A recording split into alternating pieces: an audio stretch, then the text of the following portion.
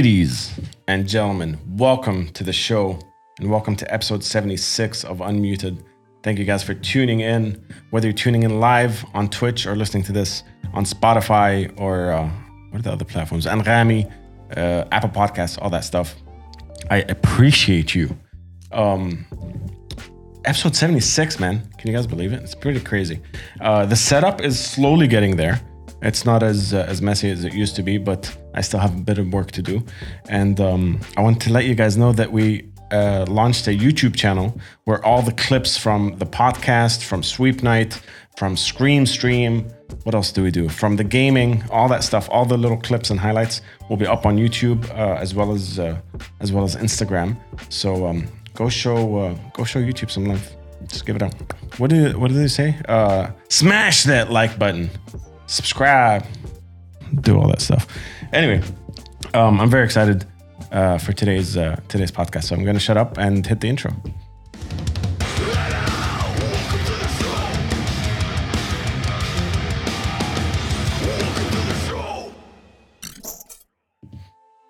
Noosh, welcome to the show. Thank you. Thanks for having me. How's it going? It's good.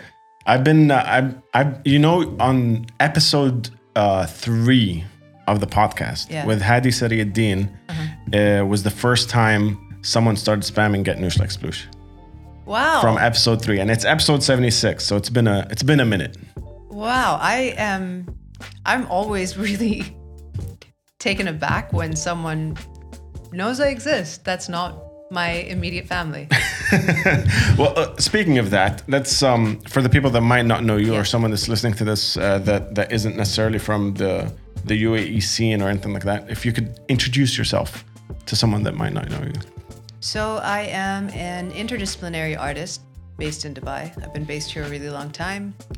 And I have a music practice, and I also have a video practice. I make music videos. I write poems and songs and script sometimes. And yeah, sometimes I make drawings, and it's all kind of about what it is to be here. A lot of it's about that. A lot of it's about relationships I've been in, or just sometimes about what it's like to simply be in my skin. Yeah. So I love the fact that you said interdisciplinary artist, which is difficult for me to say because when I was doing the poster, I was like, God, how am I gonna sum up everything and put it in that one word? I should have just asked you about that term, because I went with musician and decided to go with the fact that we're gonna sit and talk about all these different things because there is a massive list of things that you do. I feel like musician is maybe the thing that I aspire to be the most, because it is the most gratifying. It is the most kind of challenging in some ways for me, because I didn't formally train in it from a young age. But yeah, I'm okay with like that would be an appropriate label for the way that we're probably going to talk about things, because I feel like we're going to probably talk about music a lot. Yeah, but I also want to get into the art stuff. Okay. I think let's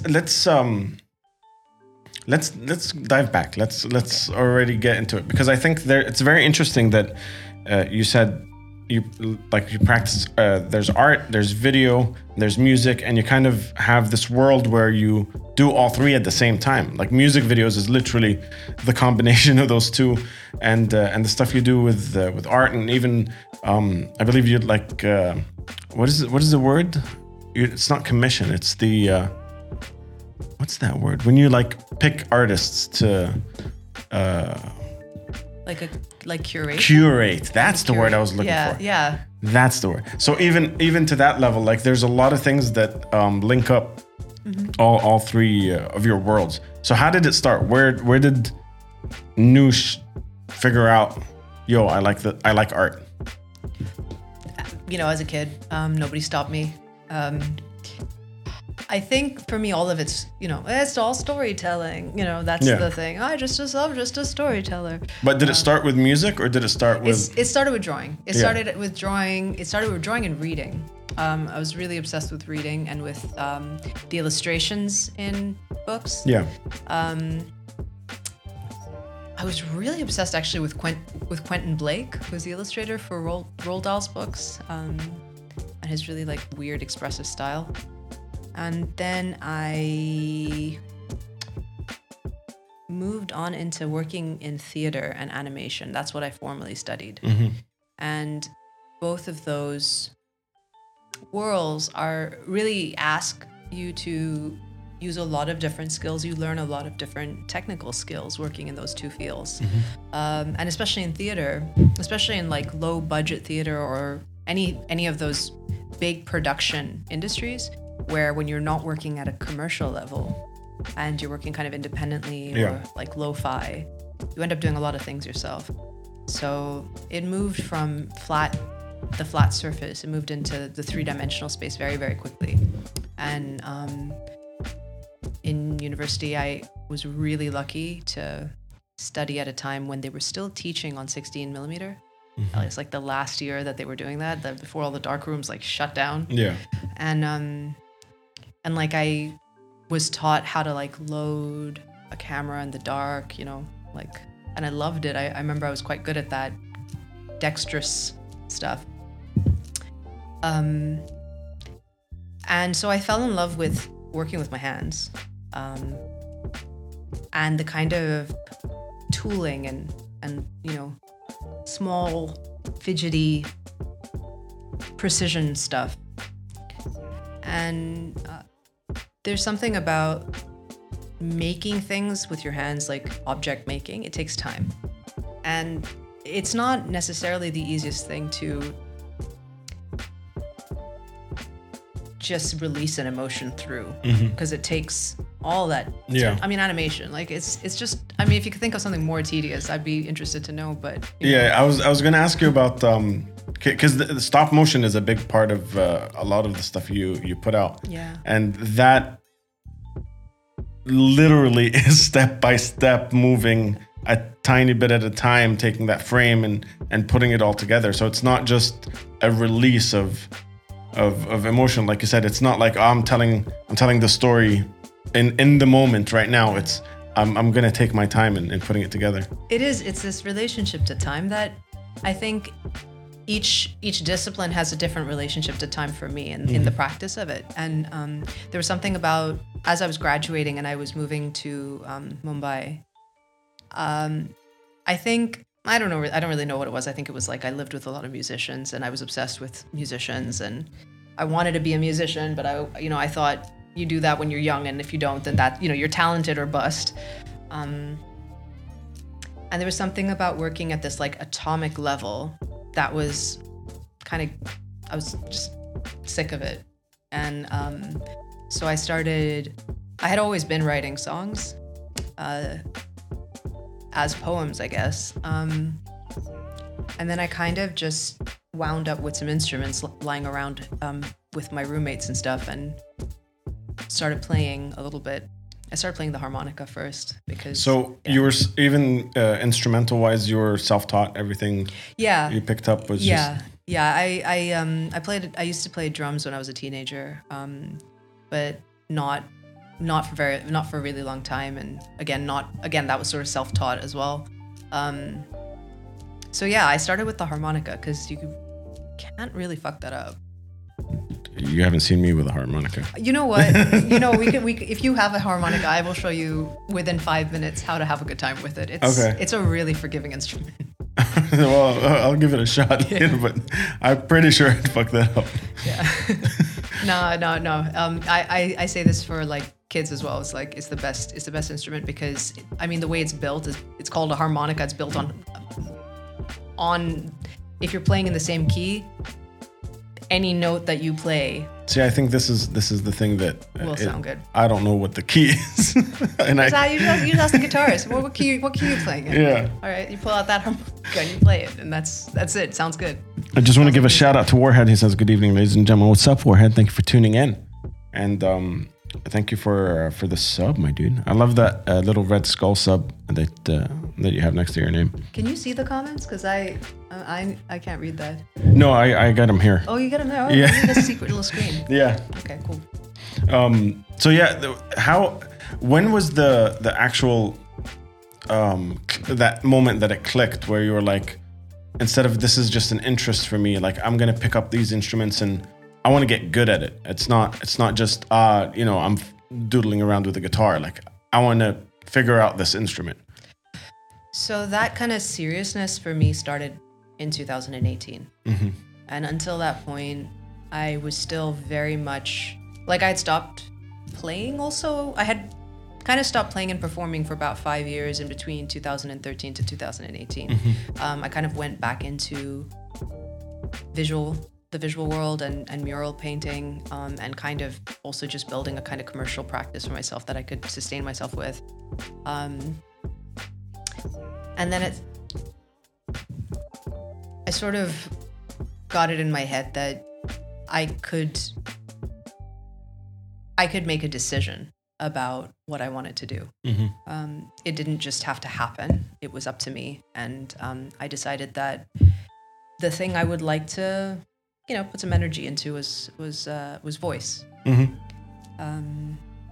It just felt at the time like the most ambitious unicorn thing I could do, and also the most important thing for me personally, just like a kind of secret little for me-ness. This fits in with Warhead's question. He says, what skills have you learned that helped you specifically in your singing career? Oh man, I feel like I could, I am very much a student.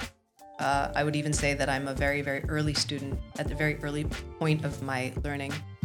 And what I am discovering is that, oh man, singing, like we could spend like 2 hours just talking about singing, and I would love to.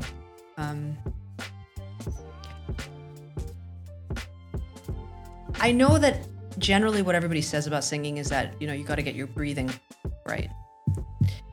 And I feel like it is very much about breath, but the way I used to think it was about breath and how I feel like it is now is very different. Mm-hmm. I have in the past done a lot of effort, because most things that we do in life is very like effort oriented. Mm-hmm. And with singing, it's one of those things that is kind of the opposite. The easier it is to do, the better the technique. Interesting.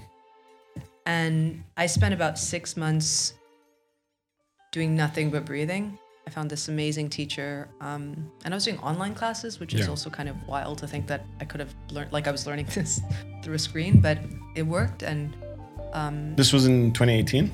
No, this was actually last year, where I kind of took a pause. I didn't intentionally take a pause. I just sort of returned to breathing. Yeah. And did no other singing training for about 6 months. Mm-hmm. And it has changed the way I sing completely. And I feel like I'm rebuilding my instrument. What other things? I'm trying to return back to that question to be a useful person. What are the skills that I have learned that have helped singing? Oh man. I think I've learned how to observe and listen, which are really like vague sounding, but paying attention and slowing down, because music is a durational craft. Yeah.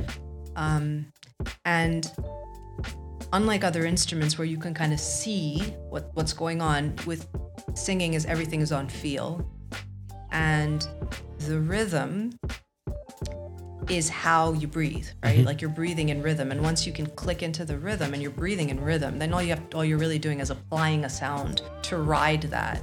So it's actually this real like liquid event. That's a really unique way to explain it, by the way. I haven't heard anyone explain it that way. That's really cool. I wonder, I also have a lot of like, I'm learning how to sing as an adult, and I feel I'm aware that most people who I look up to learn how to sing as children. Mm-hmm. And I grew up with this kind of like bullshit myth that either have a voice or you don't. And I don't believe that anymore. And a big part of progress I felt has been like for the first 6 years, I think, from like 2010 to like, well, 2020, all 10 years, all I was doing was really getting rid of the doubt. Mm-hmm. Like, can I sing? I can't sing. No, I can't sing. I'm still kind of in that place.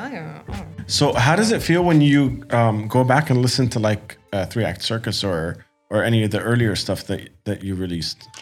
I can hear the difference. I can hear the effort, you know? I'm moving the notes around in this real, like, the way I would move, you know, the stop motion thing around. I'm doing the same thing with my voice. Yeah. So interestingly, like learning how to breathe and learning how to allow and let the like liquid happen has also leaked in, you know, transferred over the other ways I work, which is why I think it's the best decision I've ever made. Yeah. See, the thing is, I think you're looking at it from, it's not necessarily an instrument and do I hit the chord right or not? It's more, I want to say almost like lifestyle. Like you're changing slowly into this other lifestyle. Does that Singing is a lifestyle. Hashtag blessed. No, but it is. I mean, it is. You're talking about it like I've heard friends who are slowly transitioning to being vegan full time. Like they're talking about the way that everything is changing in their life, right? Yeah, because of this one thing. You're kind of bringing that. Yeah, I mean, now I feel like an asshole, but like, it is having significant impact for me because of not because like, oh, this is so magical. It is magical, but it's also the most normal thing in the world. It's the most like where you know, you're born, you're supposed to get up and sing and dance and play some rhythm. Yeah. You know, that's those three things are tied in together. And that's part of our natural human expression, our natural animal expression.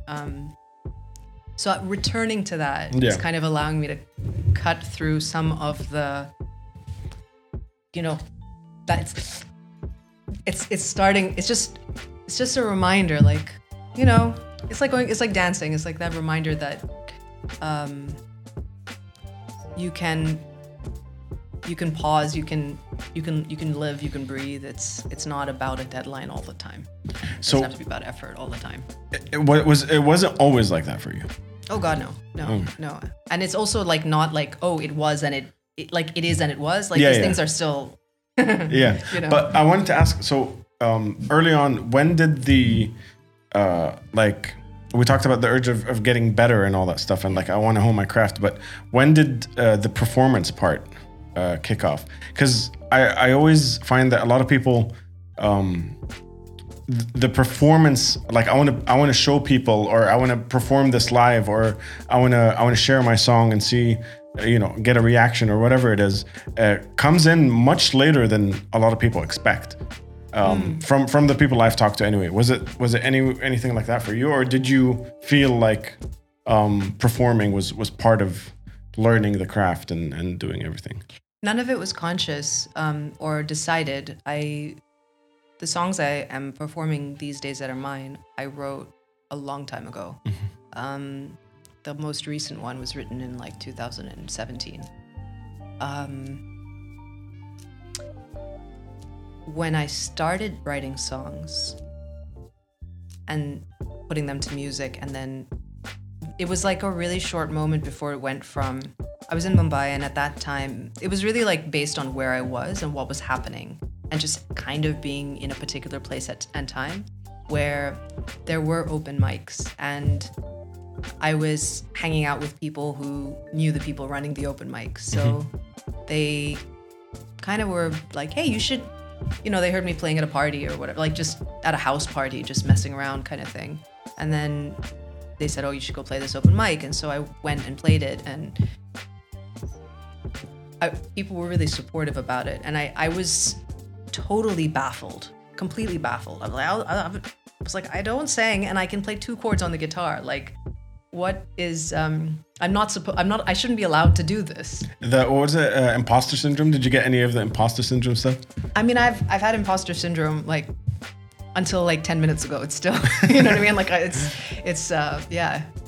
But I mean, I think there's also a difference between like the imposter syndrome that one feels because of a lack of self-confidence, and then the feeling of actually being under-rehearsed and underdeveloped. Yeah, that makes sense. Yeah. Which I would argue is not really imposter syndrome. That's just, you just are aware of what you don't know. Yeah, 100%. I definitely get that. Whenever someone talks about music and I'm like, I have 3 albums under my belt, but I can't strum more than 4 chords. I'm like, I don't classify myself as a musician. I'm a great delegator. That's interesting. Like, how would you? I am like, you know, I consider like, oh, I'm the only person who is getting away with this, or not getting away with this, but you know what I mean? Like, everybody else knows how to play scales and read music and has been trained classically or something. Like, how's it been? I didn't care about the instrument. I liked the process of creating music. And for me, it wasn't so much to do with the actual musicality or the technique or anything like that. It was more about like the message and the feeling. So I picked up drums because no one was a drummer at first. And then guitar for a while because we couldn't find one, and there was a spare guitar in my house, and a bassist because then there was already a guitarist there. So I jumped on bass when I was in a band, and I didn't care about like what I was in the band. And then screaming eventually, because we didn't find someone that we had a sound in our head. We didn't find someone that can do that. So I practiced my ass off for like a year, and then figured out how to do it properly. And that's the reason I'm screaming. It's just because I just love making things in general. And even when I wasn't in bands, I'd go on tour with bands and film them and do their little documentaries and stuff like that. I just like the creating part.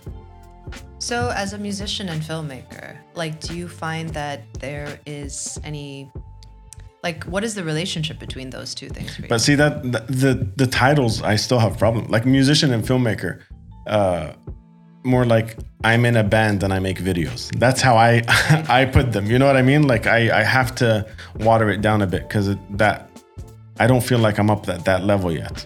I can't call myself that yet. That's interesting because it's like the musician and the filmmaker are like the pure, like the whiskey, you know, like pure. Yeah.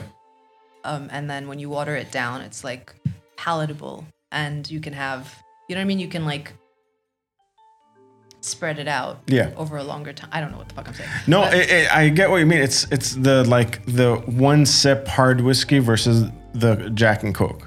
Right. And I feel like I'm the Jack and Coke guy. I'm the Jack of all trades, master of none, but also the Jack of all trades is very like like confrontational, whatever. Like I don't want to, if I say filmmaker, right, and I have to prove it, like I don't want to do that. I don't want to prove filmmaking. You know what I mean? Like I made. But who would you have to prove that to? I'm just saying for both of us, like who would we have to prove these things to? That's the thing. I don't think there is anyone we have to prove it to. I think it's just to us. Like it's a more internal dialogue. So I heard the end of that proverb not long ago. Jack of all, master of none, but better than a master of one. And they never tell us the end of that. I've never heard the end of that. Which totally inverts the whole meaning. Yeah. And you're like, yeah. Where did you hear that? Did someone bring it up at a similar conversation, or like just BuzzFeed passing? or something? I don't know. You know? Some classical text, like, yeah. So, do you consider yourself a filmmaker and a musician and an artist? Like, fuck yeah, I like those. Those sound good. I'll take all of them. Yeah. Yeah, I'll take a bottle of each. That's cool. Yeah, I'm still working on the confidence behind those. I think it's also like, oh man, one of my artist friends said the other day, Pen Powder, illustrator here, amazing. She's like, I know I can do that. I don't have to. I like to the whole proving thing. Yeah.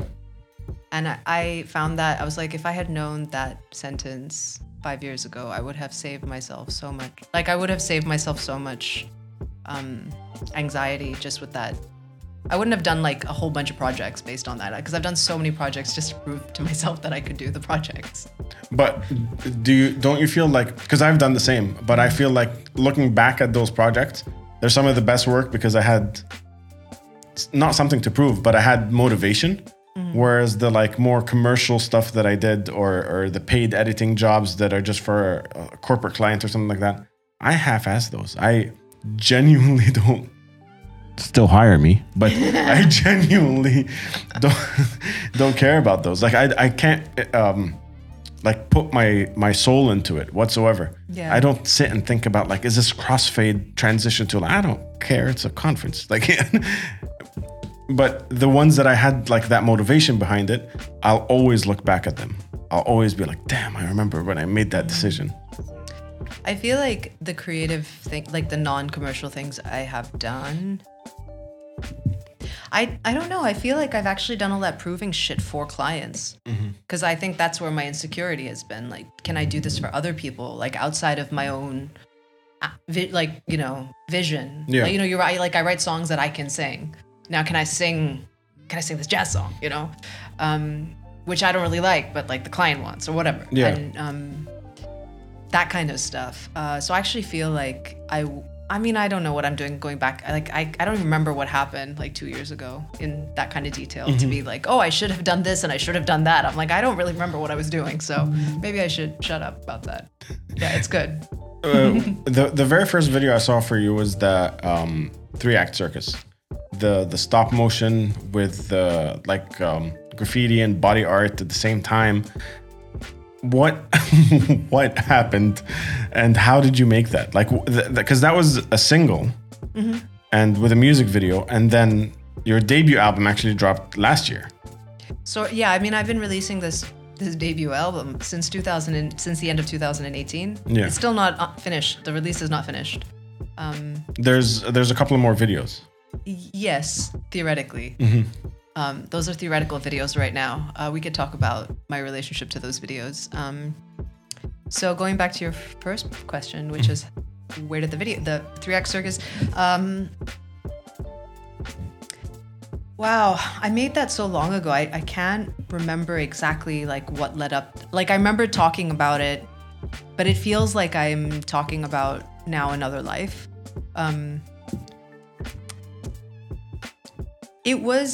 I remember that when I had just moved back to Dubai and I didn't know anybody here. And I kind of didn't have a job or anything going on. And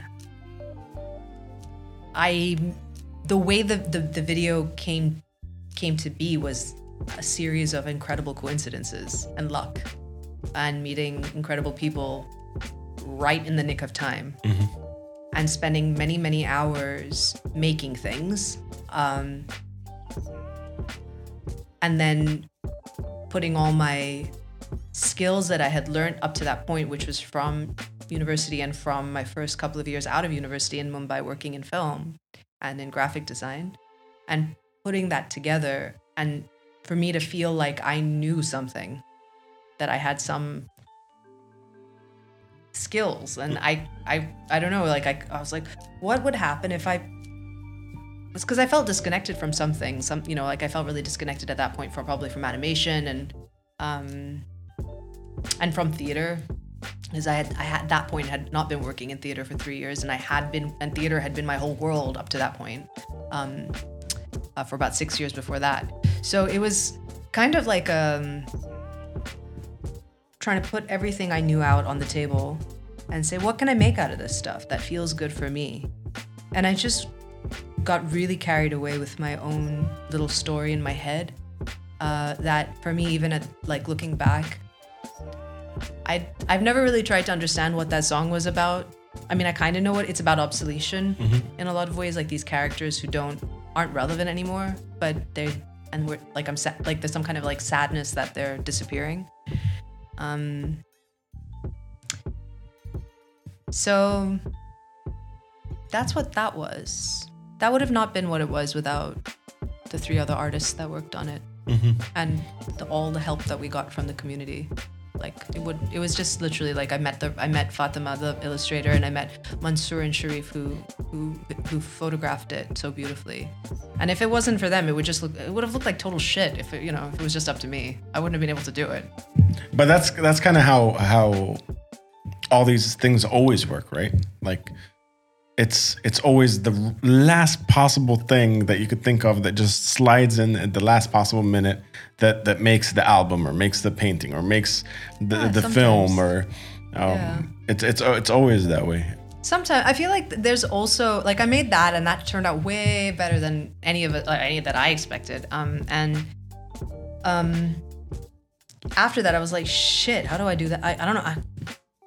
That was all. I mean, like some of the coincidences that happened on the pre-production were really remarkable, and all of us. I mean, we all just kind of felt this sense of fuzzy, the universe loves us right now feeling, and that doesn't happen on every project. Yeah. I mean, I would say like many projects, most days, working on things feels really tedious, boring, and sometimes things fail, and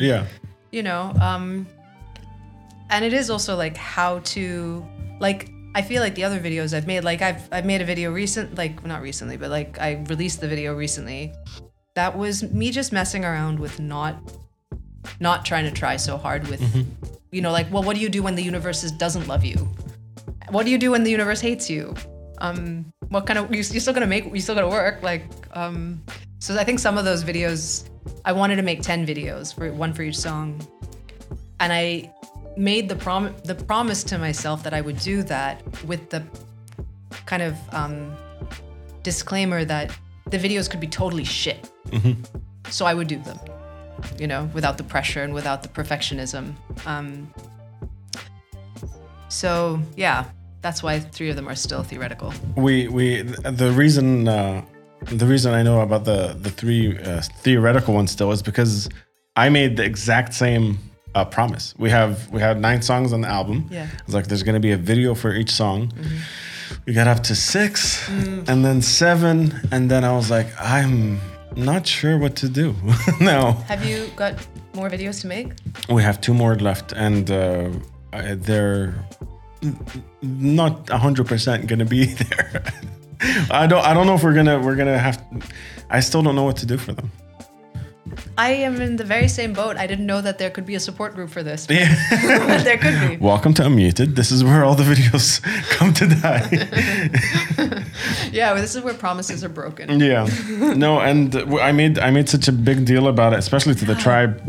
I was like, we're gonna make all these videos, and there was a idea where each one of the Swingal family and the tribe and everyone films their parts, and then we do this insane like global, everyone just against a white background, and we morph on After Effects everyone's faces like a Michael Jackson. What was it? Bad? Yeah. Or Beat It? I know which one you mean, but I don't know which one it was. Yes. But yeah, I had this, and then I did a little test run, and I got some footage, and I'm like, this is not going to work. What was it? Just like, did it look like shit, or was it just too time consuming, or both? Both. Yeah, it just didn't work. It looked like a bad. Yeah, it just looked like phone footage that was trying to be morphed and stretched to 1080. No one had the right gear. No one had. Some was vertical, and it just didn't work out. I feel like something I have been doing. Not yet with the videos, but working in this kind of wait and see way, and like developing this habit of letting things be shit. That's where I am this season. Like letting things be shit and seeing, letting, as opposed to last season or the season before where I would wait till things were ideal.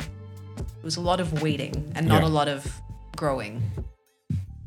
I want to talk a little bit about not only your reaction to that stuff, but also when you put that out and how you received some of the reactions. I just want to go through the comments because Mike highlighted the message saying, "I'm still waiting on the video, brother." Thanks for putting that salt in that wound. Yeah. Warhead's asking, I've got another question. What made you decide to pursue a career in entertainment? Plus, what kind of singer would you classify yourself as? Those are some heavy hitters, Warhead.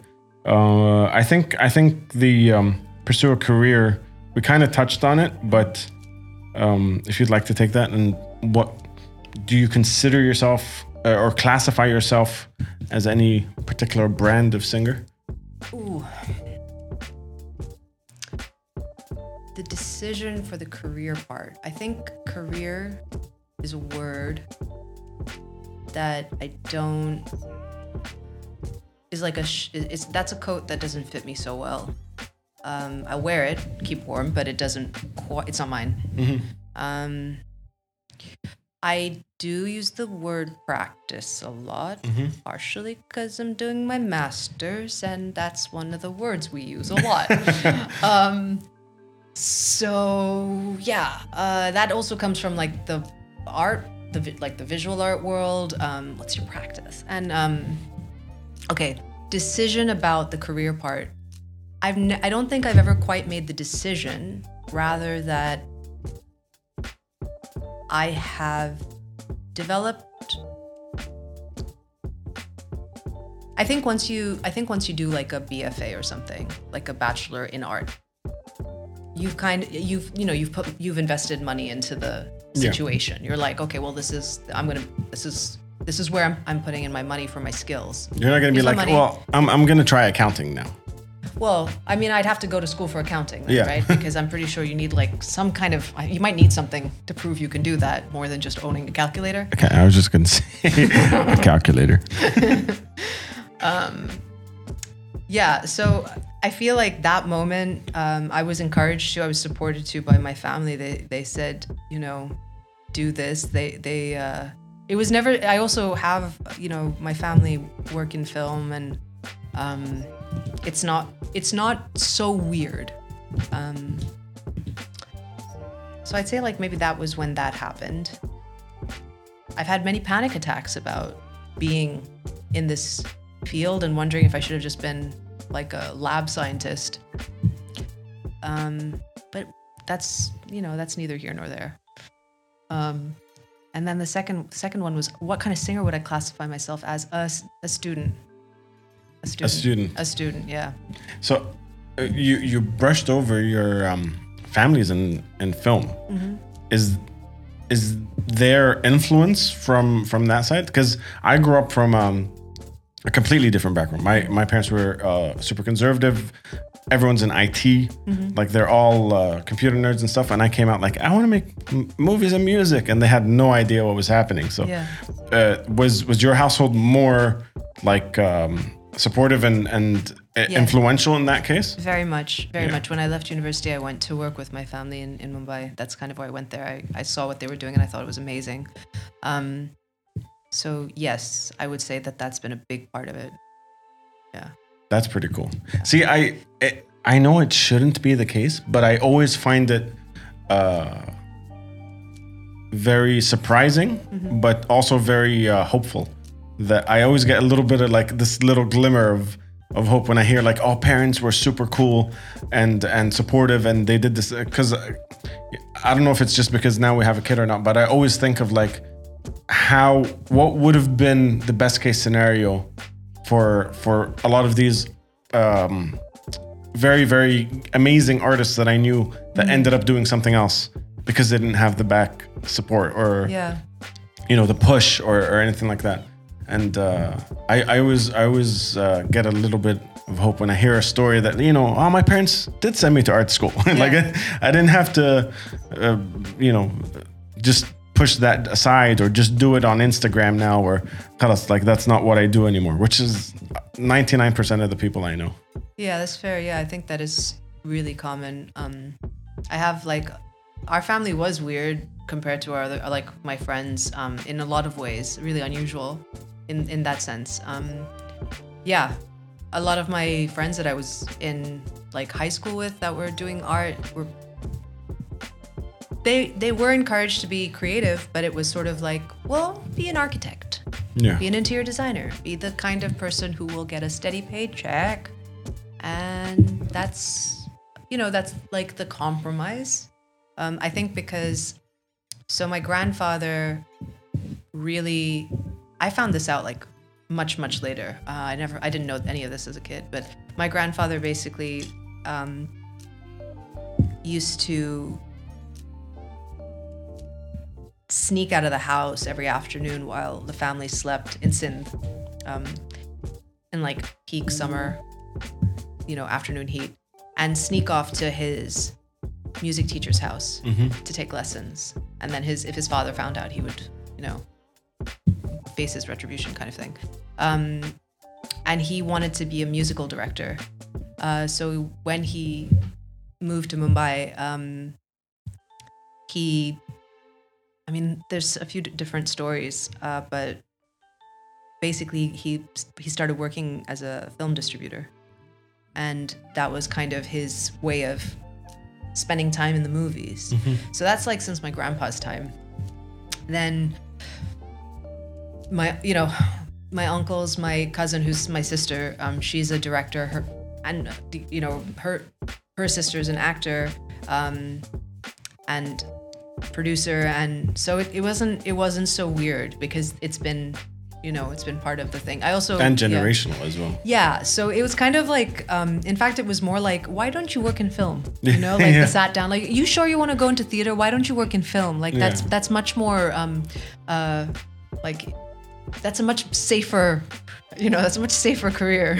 Yeah, that's amazing. Because I always wonder, like, if you grew up in a musical household where, like, for example, someone's touring, or you grew up in film or something like that. For me, rebelling was doing those things, was playing in a band and trying to make movies. And I felt like I was being rebellious and doing something outside of the circle. But if you grew up in that, what do you rebel with? Like, I wasn't sure how that dynamic would work. I guess I didn't really rebel because they were chill. They were like, just respect yourself and, don't be an asshole. Like, Yeah. And make sure you come see us, kind of thing. So I'm really close to my family, and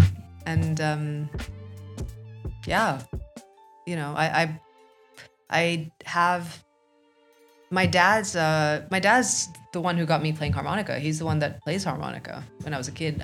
He used to play that, and my mom's insanely into dancing.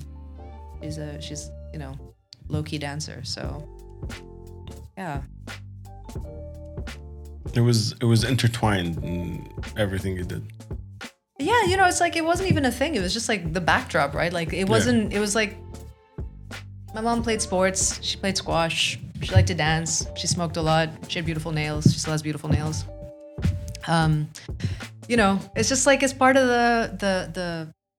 it's part of the everyday. Yeah. And I think I think when things are what I call like teaspoons of normalcy, that can go in either direction. But when you grow up in a household where certain things are normalized, then that I feel is very powerful. Yeah. More so than even seeing like one person who's like a successful, like, but then simultaneously growing up here, I grew up around musicians who were really rebelling, and they were like totally like macheteing into, they were for me like the people who have been pivotal to the music scene here. Yeah. Like when I was a teenager, watching them perform at like Al Khalij Center. Yeah. Like that's the gig they had. Yeah. Yeah. Yeah. I wanna go back to kind of the reaction you got from the first couple of things you put up, but I'm just gonna go through the chat again.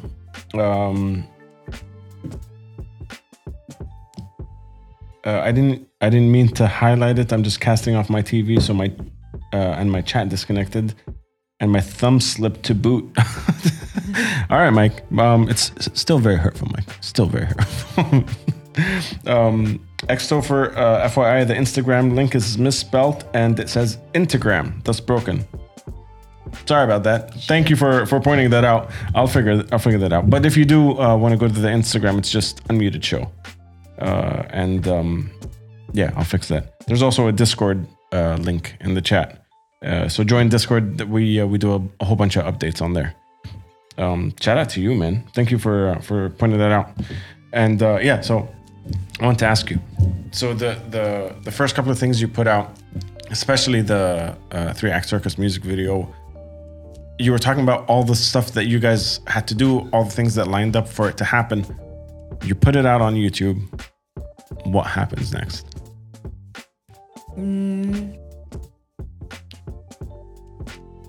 Happened. We screened it at a few festivals. At the Gulf Film Festival, which existed at that time. I sent it off to a bunch of random festivals around the world. Like I signed up to this. I just found. I mean, I don't know how I found them, but I found these festivals. I just mailed it off to. And then it got screened in some places, and then it got screened on MTV India. It's got screened on like NH1. I don't even remember how these things happened. It was again through people being incredible and believing in the project and saying hey, and just hooking it up. And then YouTube, and it's still on YouTube. Yeah. When I was of course, as everything is. Yeah, exactly. When I was looking at it, it said uploaded 9 years ago, and I was like, because I remember when it was new. I remember looking at it and people telling me like, oh, you should check this out, and that's when I started checking out like the journey into Whimsical, because I started checking out the videos and stuff, and it feels like a continuation. It doesn't feel like there was a break. Was that intentional in any way, or is it just like I'm still doing the same vibe that I was putting out before? That project, that whole like thing, like I called it Whimcycle because it was Whimcycle. I kept saying whimsical. It's it's meant to be it's meant to be that play, but as a cycle, it's a body of work and it's a kind of way of working. So when I started that and when I came up with the name for it, all of it was like the way the songs were written was a specific, the same way, the same kind of pathway. So when I have been making the videos, I'm aware that to connect to those songs, even though for some of the videos, like even the ones that I'm working on now, and who knows if they will ever finish or not, but I've had different scripts for them. I've had, but the main thing is that it's just like it has to feel good in the gut. Yeah. Like it's a gut tickler for me. Yeah. And it has to be that, oh, I feel like doing this and then doing it and going with that sense of open-endedness and play.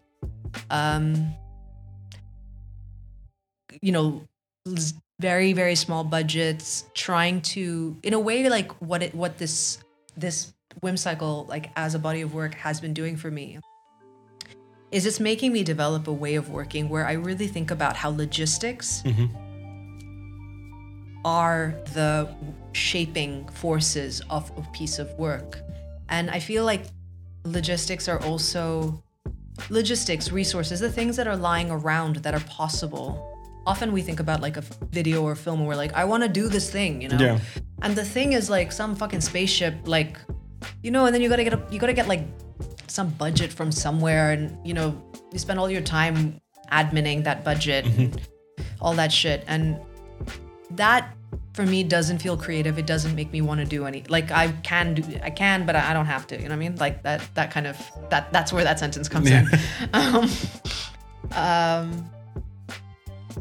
And I think it's interesting to think about like, well, whatever is available and whatever is possible, like for example, this year in like pandemic, restrictions, whatever can be made in that frame is also like indicative of where and when it was made. Yeah.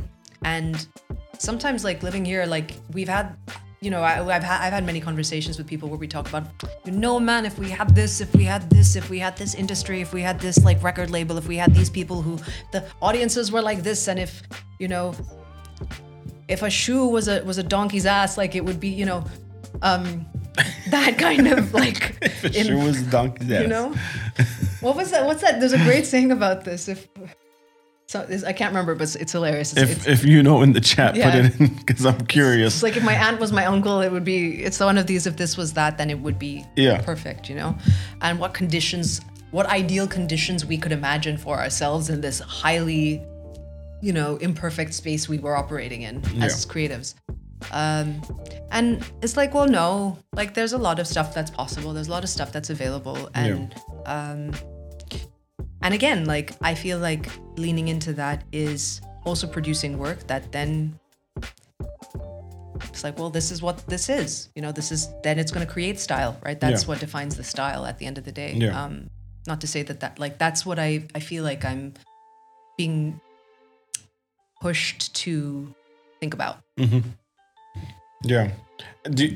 Going back to like the scene, the environment here, do you consider yourself home? Do you consider you're a Dubai-based musician, or is this where you are right now? I don't know. It's a tough one. Is it the like third culture kid? It's not a syndrome, but that third culture kid issue is a lot of. I like to know, because there are so many people that are lived here their whole life, create art and music and all the stuff here, still don't consider this place home. And there are some people that are here for 2 months. They're like, yo, I'm a Marathi, like they're completely sold on the place. So, I think that, I hate everything I say out loud. It sounds so good in my papers, in my academic fucking papers I hand in. But all right, so I do believe this shit. Okay. Yeah. So sincerely, I think that home, okay, on my visa, I'm a housewife, okay? And I do like that. I mean, just because I never even, being identified as a housewife is something that's so bizarre to me that I love it. But this idea of homemaking, that's how I think about home. I think home is a practice of homemaking.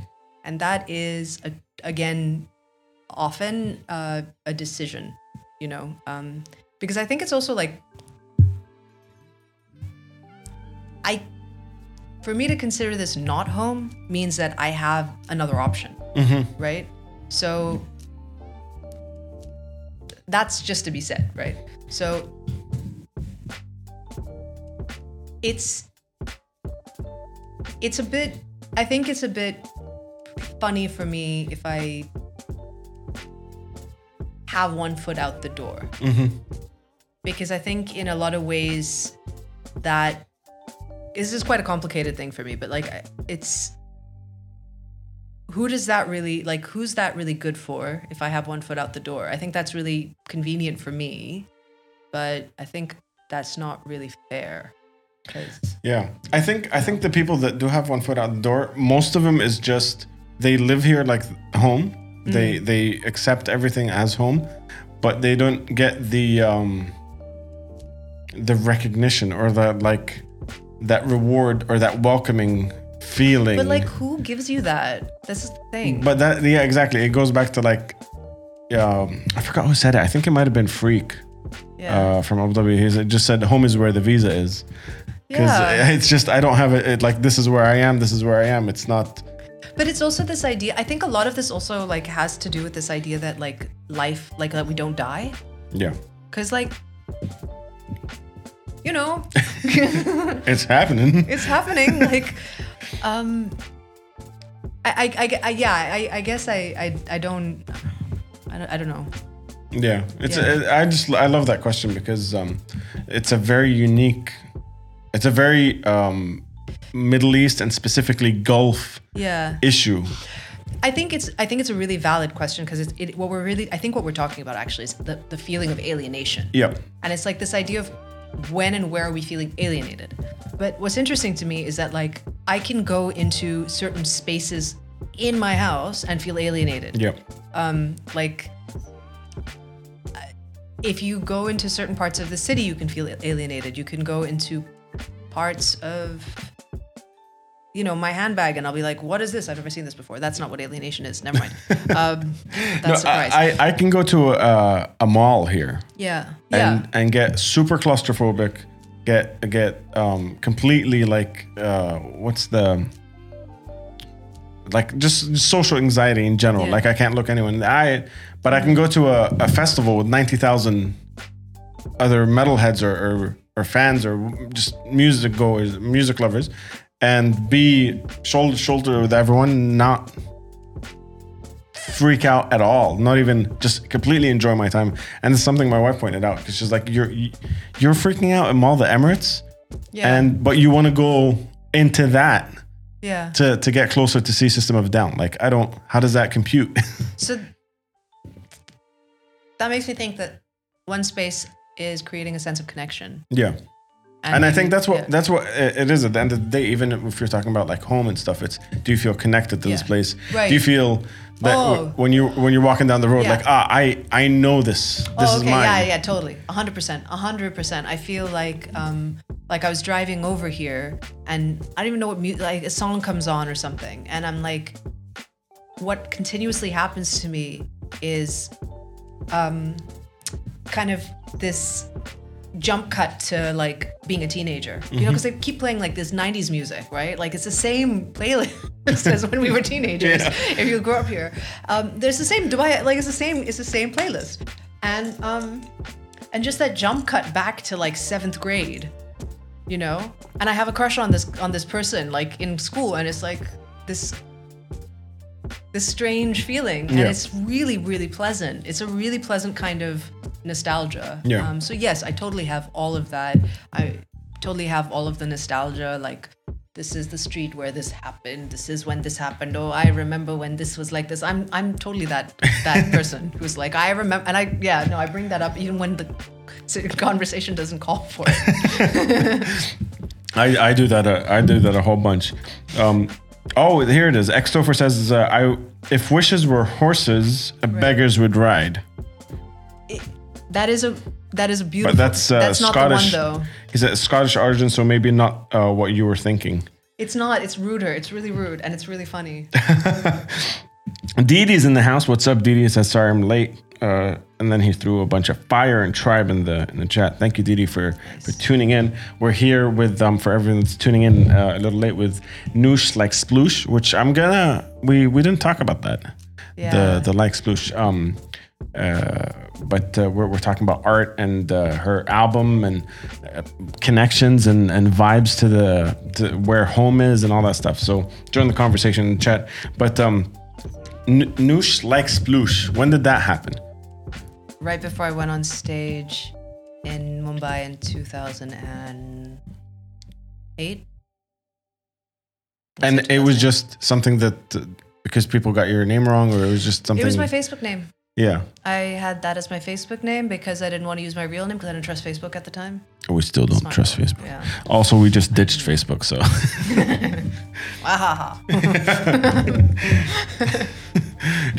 In your face, Facebook.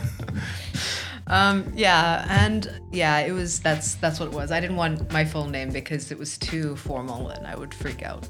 Yeah. And it stuck as an artist name for the.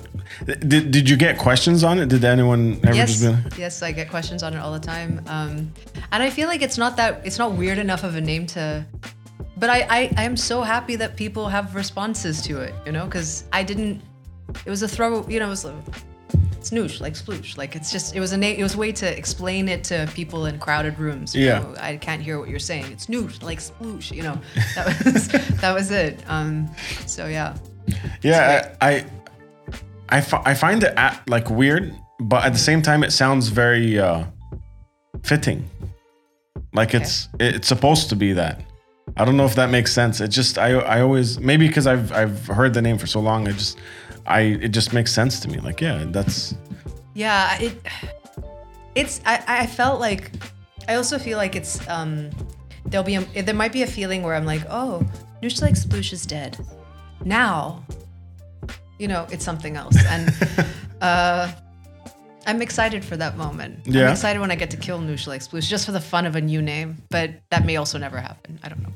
See, that the fact that it's all up in the air is the good thing. Yeah, it's exciting. I mean, I think it's really exciting to be able to name yourself.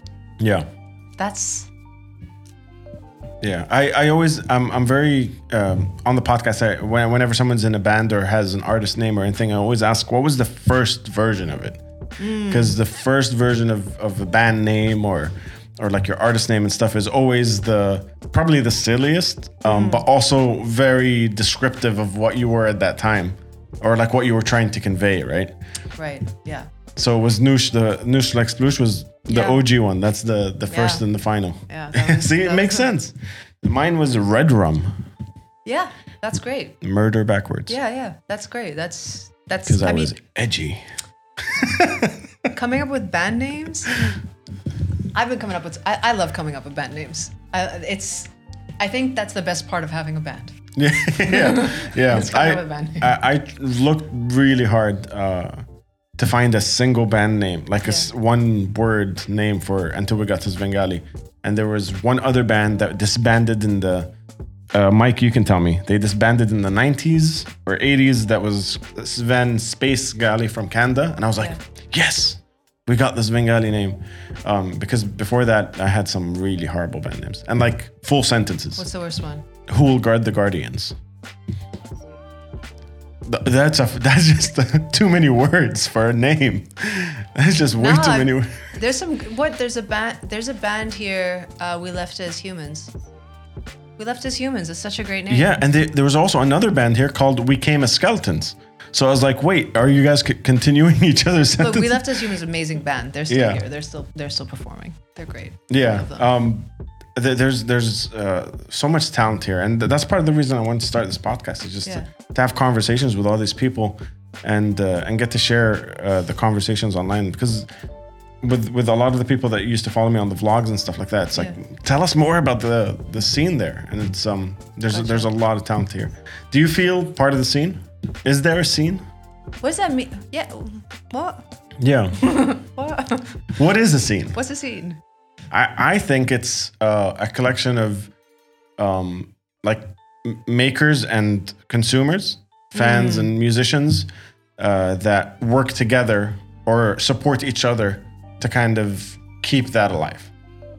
Like if a band puts on a show, the fans buy the ticket so the band can pay for practice, so the band can record an album because they're going to consume it, and it's just like no one makes any money. It's just keeping each other afloat. There is definitely a scene here. Yeah. I have seen it with the metal stuff for sure. I think that is probably one of the genres that has a really consistent fan base, people who show up. Mm-hmm. And that is something that genre-wise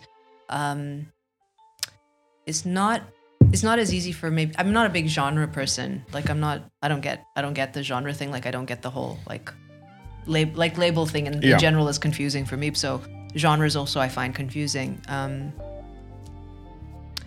And yeah, I do feel like with people, with how people, there's always the low tide, what I call when the city's in low tide.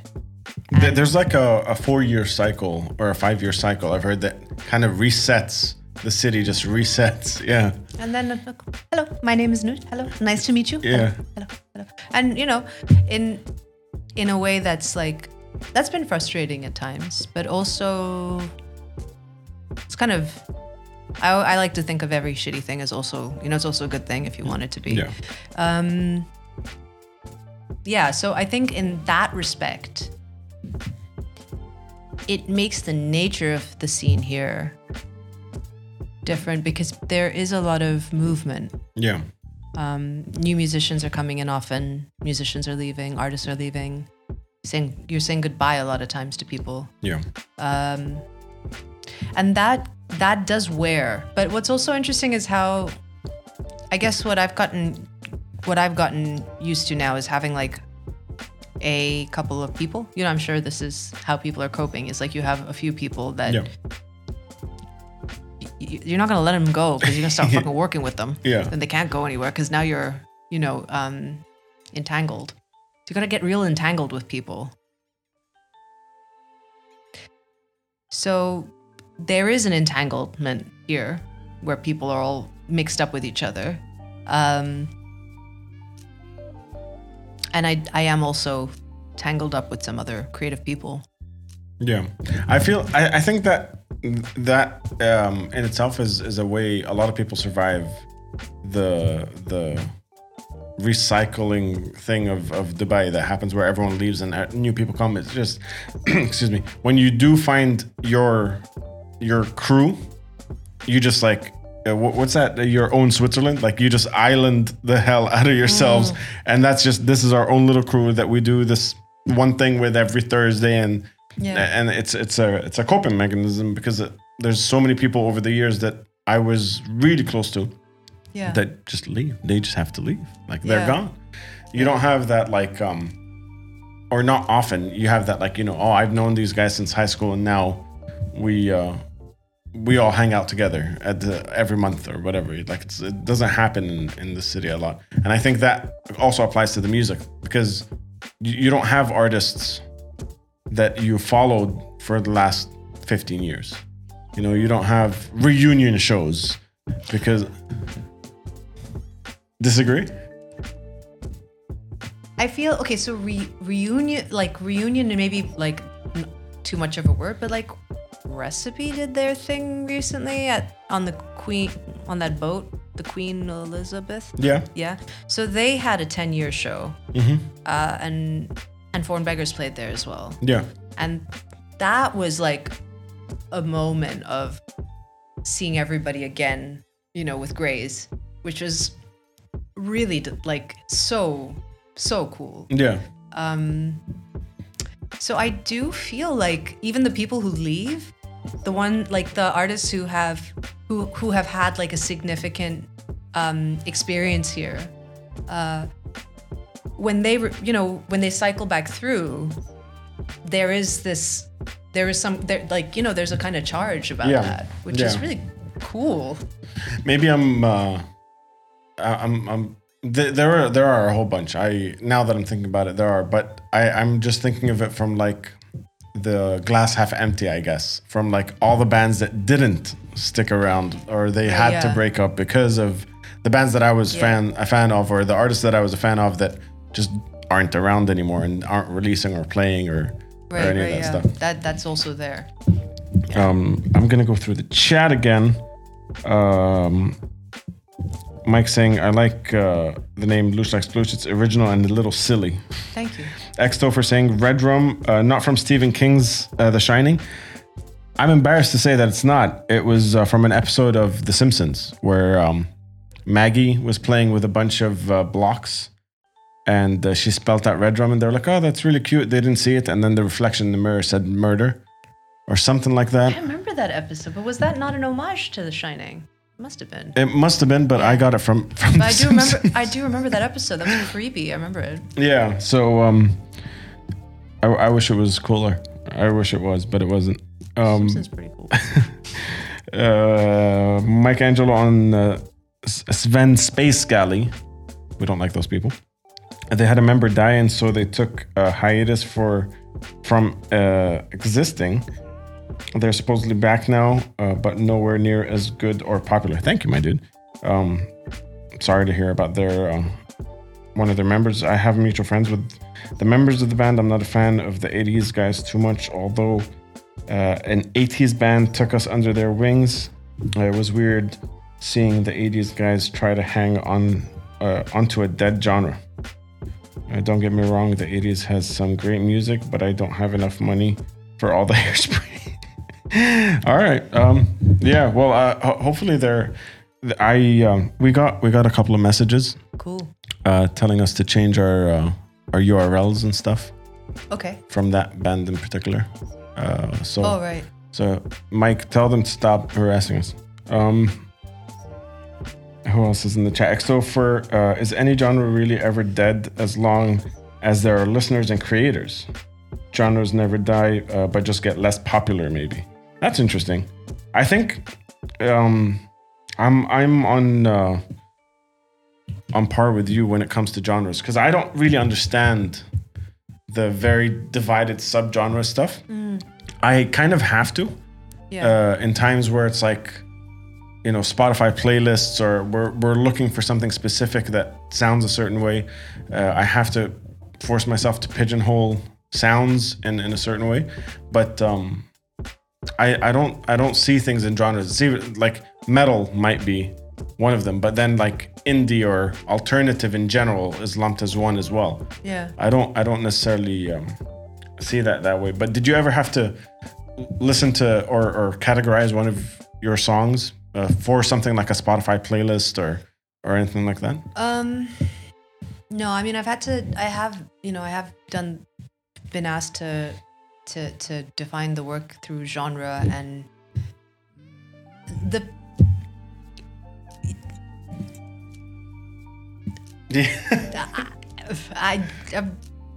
it's pop music, it's pop music. That's what it is. It's not I think I have a really hard time, like I have to sit down, like I could answer the question, but I don't know what the point is for the fact that the context in which the question's being asked has been historically like here, where the number of local musicians that exist here are not actually like, we're not in the millions, you know what I'm saying? We might be in the thousands. Yeah. But whatever it is, there's not enough of a community here to split up into different genres 100%. And get really like intense about those divisions. Yeah. So I feel like that's when I mean, I'm also talking about like, this question has not been asked of me in a really long time, but like when it was asked of me, it was also specific. It was like at a time when it was even leaner out here, and we were also in low tide. Yeah. And it was just like,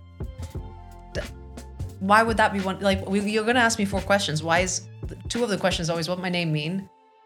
What's my genre of music? What does it feel like to be a female musician? Yeah. And what do I have in store for the future? And those are the 4, in my opinion, like if as a person listening to music, tell me nothing about the music. Yeah. So. Or the person behind the music, because I feel like those 4 are somewhat informative, but I don't feel like I get to know someone just hearing those four answers, right? Like I don't think it. I think they're informative, but they're not connecting. Yeah, like you don't feel anything from them. So I used to find that's sort of where my about genre comes from, because it's mainly the context of the question. Of course, it's useful for when you are actually trying to, like, with Spotify or whatever, like position yourself and do all that. Then yes, it would be useful to know. I wanna play one of your tracks. Okay, cool. I wanna play "Lonely at Night." Okay, cool. And I wanna, if you're listening to this podcast and not watching it, I suggest you look up the video on YouTube and then get back and listen to the rest of the podcast, because the video is such a huge chunk of the experience for me personally, because I see things as from a video perspective. But if you're listening to the podcast, go check it out and then come back and we'll see it. And if you're tuning in live, if you like what you see, remember to turn on the fire. You can turn on the fire, and we'll get back and talk about the video once it's done.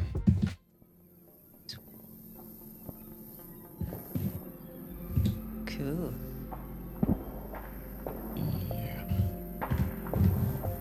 Cool.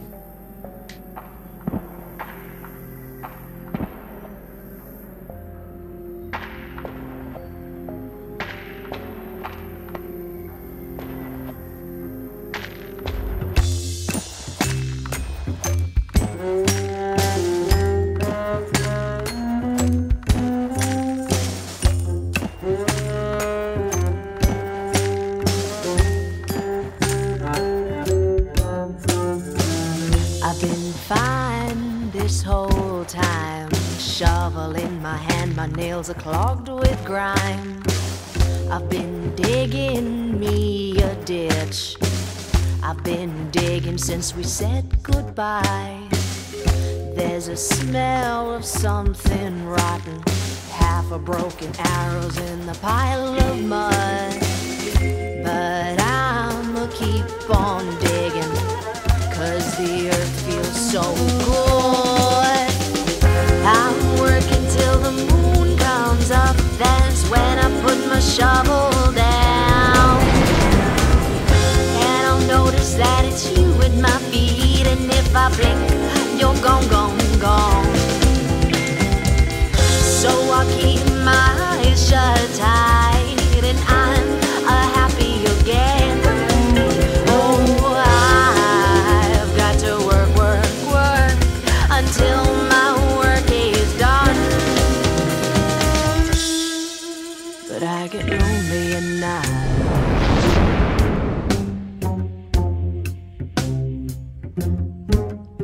I get lonely at night.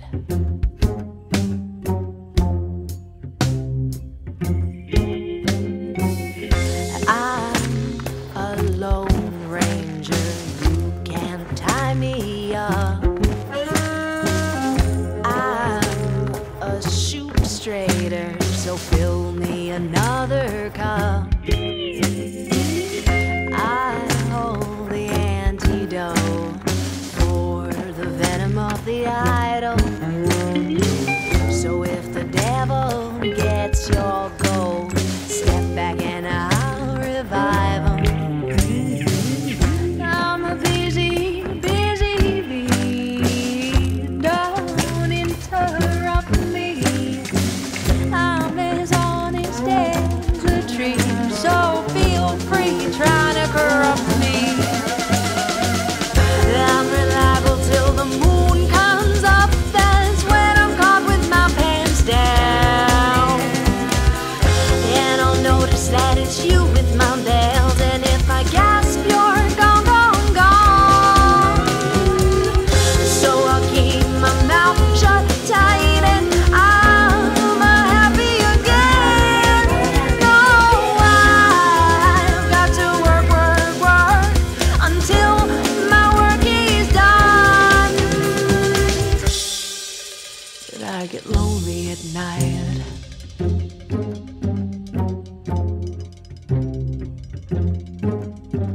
Lonely at night.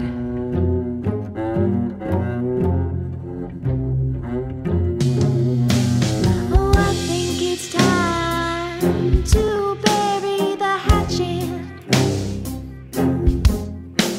'cause I dug a hole so deep and I couldn't patch it. But you threw a curveball so steep and I couldn't catch it. And now I'm all alone digging a hole. I'm all alone digging a hole. I'm all alone digging a hole. I'm all alone digging a hole. I'm all alone digging a hole. I'm all alone digging a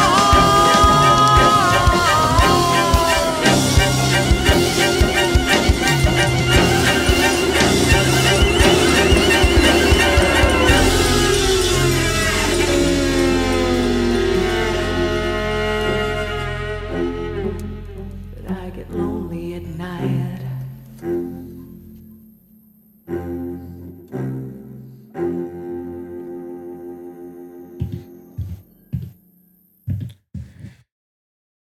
So that was a video and a half.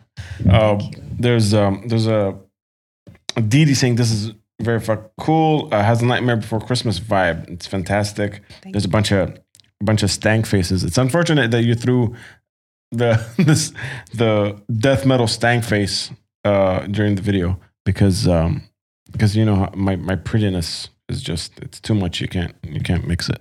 You can't mix it with that stuff. But there's a lot of fire as well. Xtopher throwing the GGs.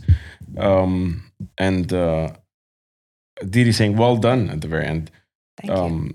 Mike loving it as well. So let's talk about the video. Wait, let me remember to do this. Background music. Oh yeah, yeah, vibe. Yeah. So you were just saying it took you 3 weeks to make that. Yeah, I mean, the concept had been sort of cooking for a while, but in the end, I got a grant to make that video, and then by the time things got finalized, it sort of, I had around just about a month to complete it, to finish it. So it was a really intensive time, but it does also remind me, like, I haven't seen this in a long time, and rewatching it reminds me that you can make a video, in 2 weeks if you want to. Yeah. Excuses. And this is the thing, that you make these. It's not very common for a musical artist or a musician to be also the actual creator of the music video and the artwork and the entire world of the musician. Like every single aspect of it, you're not just involved, you are the creator behind it. And does that help tell the story, or does that get how's the balance when it comes to that? Does it get too stressful, like a video like that and a song like that? Once the song is done, because for me, that's what really kind of not tainted, but like put a dent in that last album, is the promise to make 9 videos. Mm-hmm. And revisiting the songs again from a video perspective is a completely different state of mind. Mm-hmm. I wasn't even close to where I was when I recorded them. Mm-hmm. So how does that work for you? It's difficult to revisit old material. Frankly, I think that's the bottom line. It's really difficult to give a shit, to be like, this is something to do. So I released a video like a couple of weeks ago, and that I had started working on in 2018. The song was recorded in 2013. Wow. So it's something I'm figuring out, like, what is the experience of coming back to these projects that have, what is the experience of doing it? Will a file even open, Yeah. Sometimes it's that. So what I'm finding in this process of even just performing songs that I wrote so long ago, is like, I'm having to have all this faith, love, and trust for this person who I used to be. And that's not what I usually do. I usually go, fuck that person. Yeah. That was shit. Could have been better. You were just saying Noosh Like Sploosh, the death of Noosh Like Sploosh and finding the new one, right? Yeah. There's this constant desire to like red rum yourself, And it's interesting to like, it's a different mode. It's like, okay, well, this work that I did is really important to me somewhere. This is important. Like, this is, so it's a kind of, in some ways also, we talked a little bit about it, like imposter syndrome. Like, there is also this place of attending to work with that much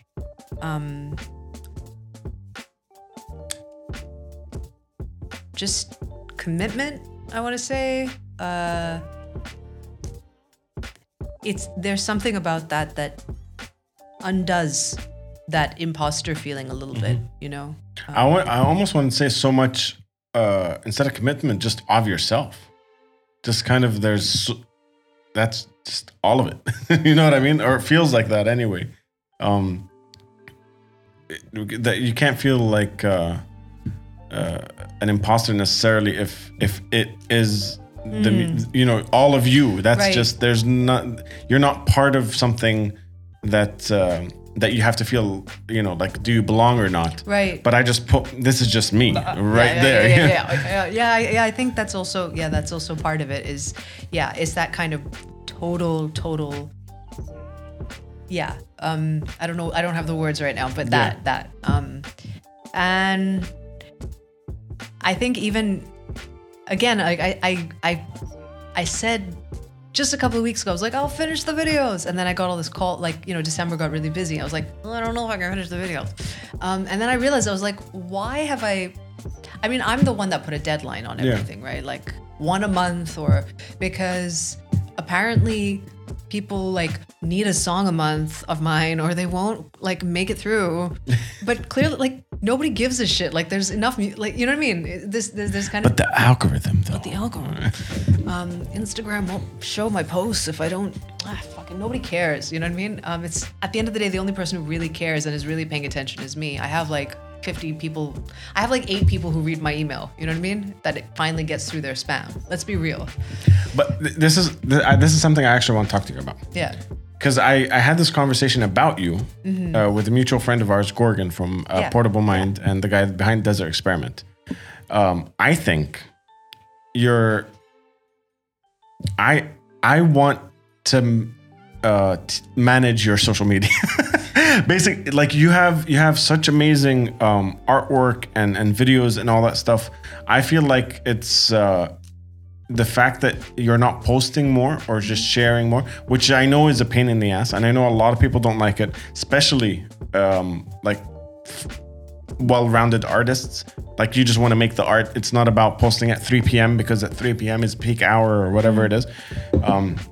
But you're one of the few artists that I think, like, if there was a good social media mind, like just working on it, it'd be really sick. And I noticed on your Instagram you even do the grid, like everything looks really nice. You just need to post more. Why? Because that's part of the engagement. That's part of people getting to know Noosh more. That's the spreading of the art. Why? Because it should be heard. As a fan, I'm saying, like, I want more people to know. Okay, firstly, I really, really appreciate that. I really do appreciate that. I have if I believe in something, I'll do it. But something in me hasn't found the hook yet as to what it is about posting every day that would bring meaning to me or the work. I haven't found that yet. Like, if I find that, I will, there was a moment where I was like, hey, you know what? I think it would be really fun to do this kind of like this grid layout on Instagram. I got excited about it. I was like, oh, this is a creatively, like, it's just interesting for me, like, to make it and to put it up. And when I have projects, I talk about them and I post about them. Now, the way that the Instagram works is that if you don't use it every day, then people don't see your shit, right? Yeah. But I think it's kind of fucked up that that's the algorithm, and now I'm gonna fucking make my life according to this fucking algorithm. Yeah. Oh, fuck, dude. Like, that is weird. That's some weird sci-fi shit. Yeah. I mean, if I believe in it and it's fun. You ever watch that episode of Black Mirror? I can't watch Black Mirror. It's too much, like, it's too close to home. It's not sci-fi. Like, that's tomorrow's news or something. So the reason that algorithm exists is clearly because it's in service to the platform. Yeah, 100%. Right? It's not in fucking service to me or anybody else. So what I find, like, the thing you pay attention to grows, like that notion. And there's also this thing of like, well, what the fuck do I post every day? Yeah. It's inevitably going to become some shit that nobody needs to see. Which happens with everyone. Then you end up, like, taking a photo of your lunch and going. You know what? Some people are able to make every moment of their lives into art. And I think you can do anything when you're into it, right? If you're into it. But if I'm not into it, it's neither here nor there. Yeah. And so that's maybe someone else should manage it. But I don't think that would make any sense either, because, again, what are people connecting to? Yeah. I think there's also an experiment in this. Like, if literally what it would take is just to post every day, I wonder if there's something specific. Like, if I just post a picture of the same thing every day, like the same So see, Would that be would that work? It does. Okay. I've seen Try both that. sides of the coin. I am someone that has been posting and doing vlogs and on YouTube, and I have the Facebook page where I did a bunch of stuff. I made videos for a social media guy. I used to run Khaled Al-Amri's page and do all those videos, and so I know how that works, Yeah. and I've been a part of it. But at the same time, I completely get the fact that you don't necessarily need to do that when it comes to music and art and stuff, just to get to reach the people. I think the bridge between them is, if you think of it as a distribution, it's only distributing your music. It's not doing anything else. It's not about the cup or the food, or it's just a way of introducing people to your art more. And that's it. It's just an art gallery. It's just a stage with where they can buy tickets to a show. That's how Yeah, I guess one of the things that I thought about a while ago that helped me figure out how I want to spend my time in the day, basically what it was is this idea of scale, right? I'm not sold on the idea of scale. That's what it is. Yeah. I'm not. Yeah. I'm just not. Like it's something that it's one way.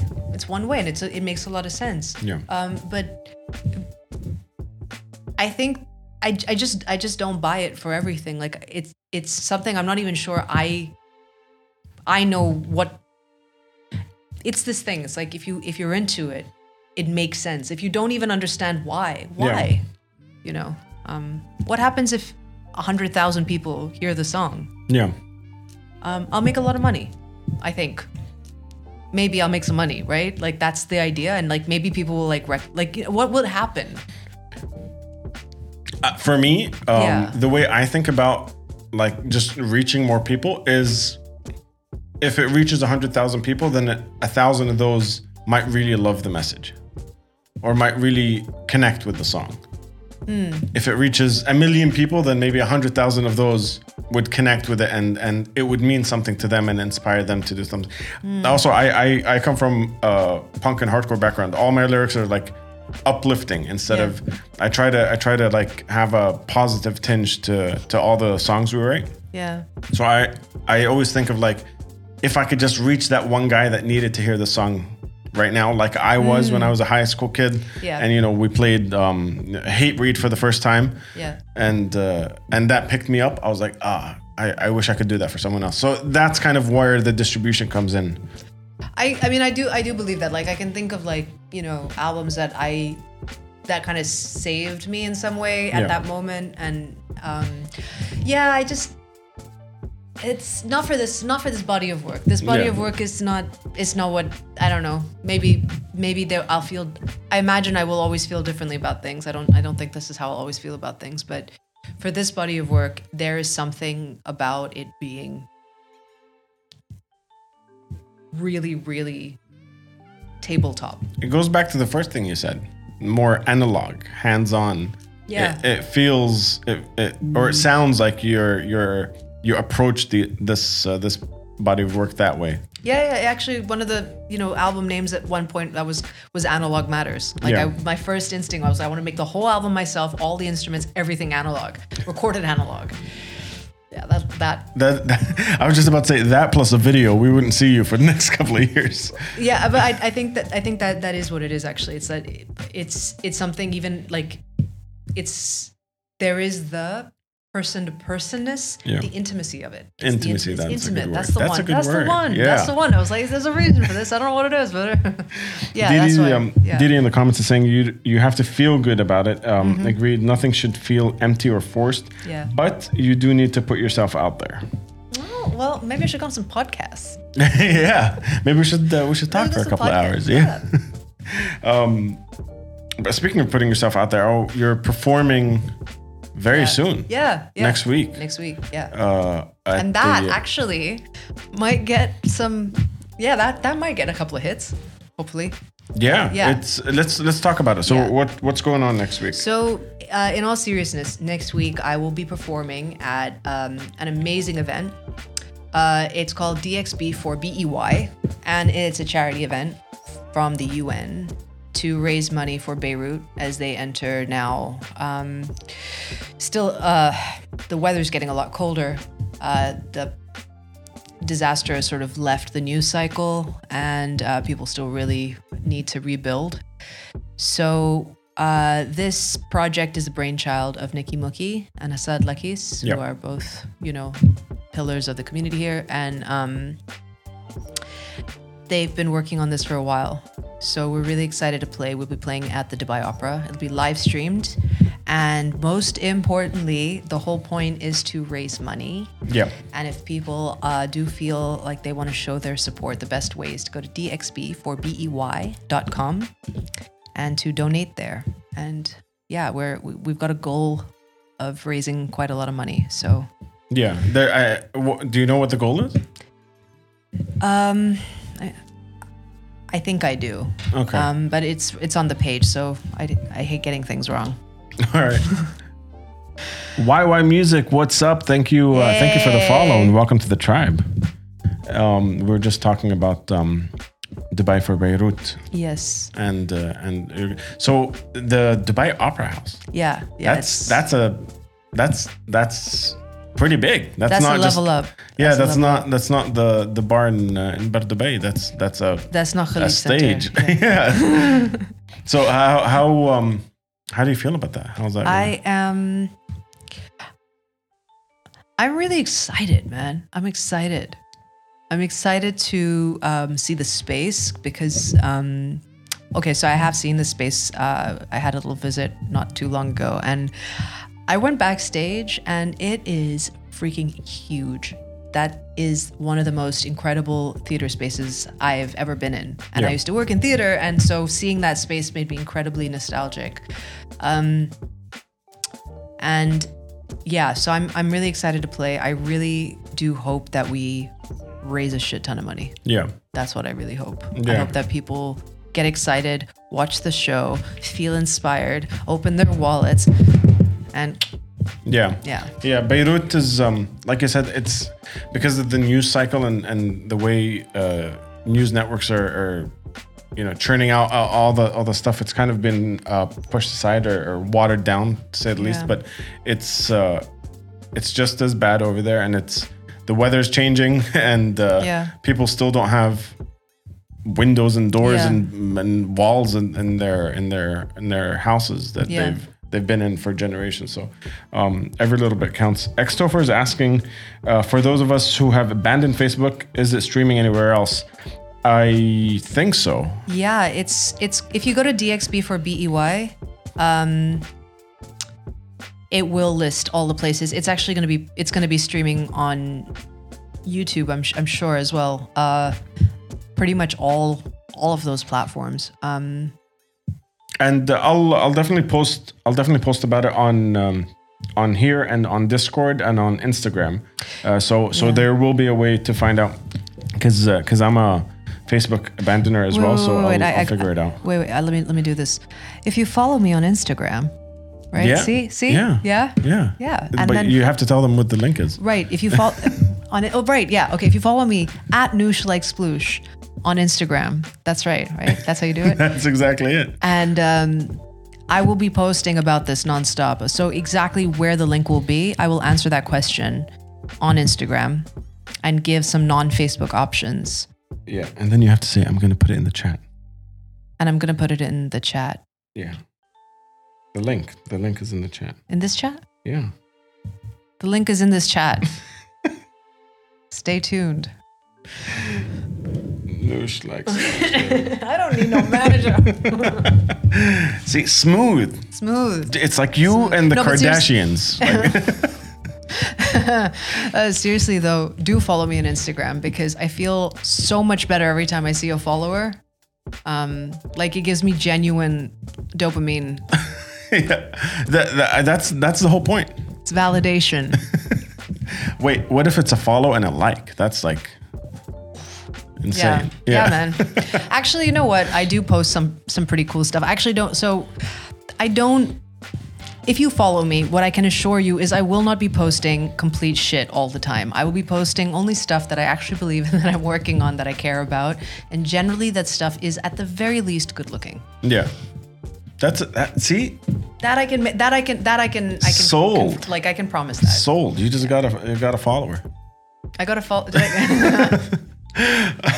One unfollow. See, I don't know, man. I think that whole social media thing is, it really does mess with people's minds. It messes with mine. It was a job for a while, so it was. Right. Yeah. And then it's not a job. So. But were you doing it for yourself or for someone else? Because that's a big difference. So it started with myself. I originally, the reason I studied film was because I just liked making vlogs, and I just wanted to edit better, and I was doing all these dumb, small, quick videos with my friends and stuff.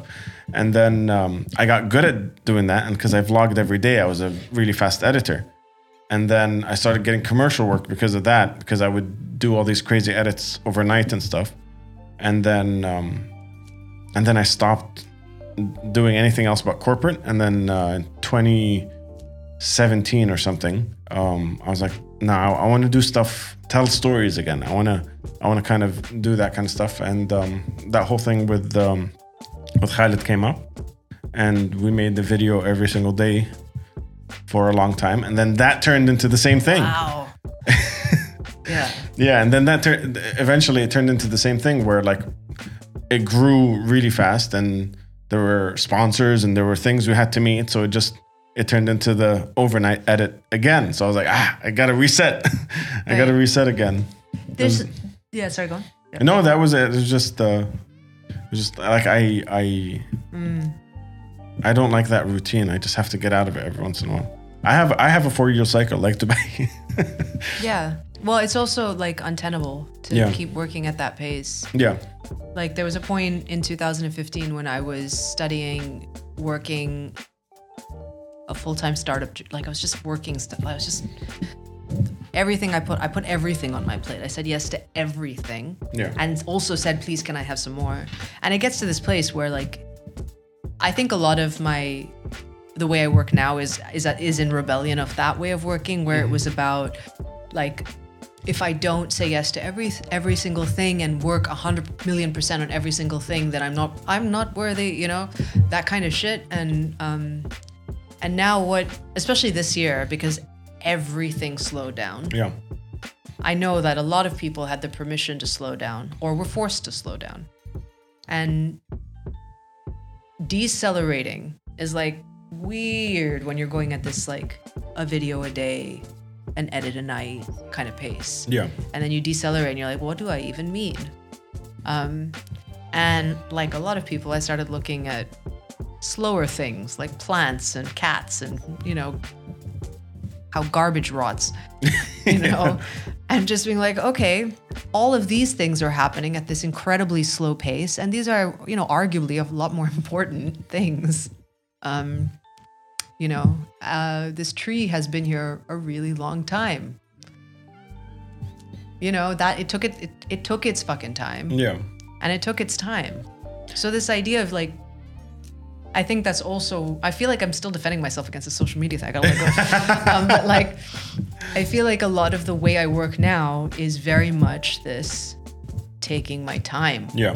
Because I feel like 10 years is taking my time, but it's like I kind of, because I didn't mean to take 10 years. Yeah. Of course, I meant to do all of it immediately, and then didn't, because I did other things, and then I was like, I haven't done it yet. Shit.